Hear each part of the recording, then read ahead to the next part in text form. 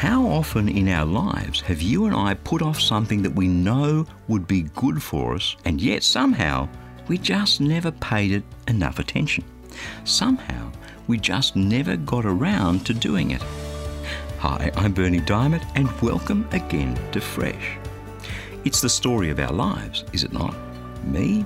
I find it easy, in fact very easy, to sit on my backside all day working and not do one of the most important things I can do for my health: get up and move. What is it in your life? What good thing have you been putting off over and over again because, well, you have some good excuse? For a good many, the thing they keep on putting off is dealing with the sin in their lives, their anger, their addictions, their animosity, well, it's a long list. Choose your poison. But we rationalise things away. I'm just too busy to deal with it. I'll get to it later.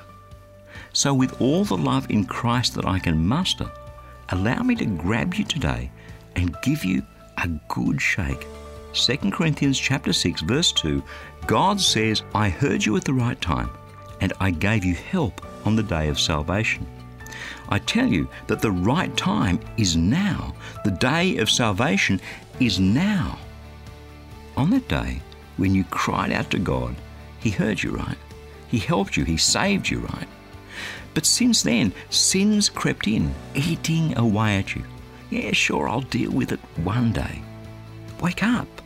I tell you that the right time is now. The day of salvation is now. Don't squander God's grace. That's His word, fresh for you today. And the Word of God is alive and active.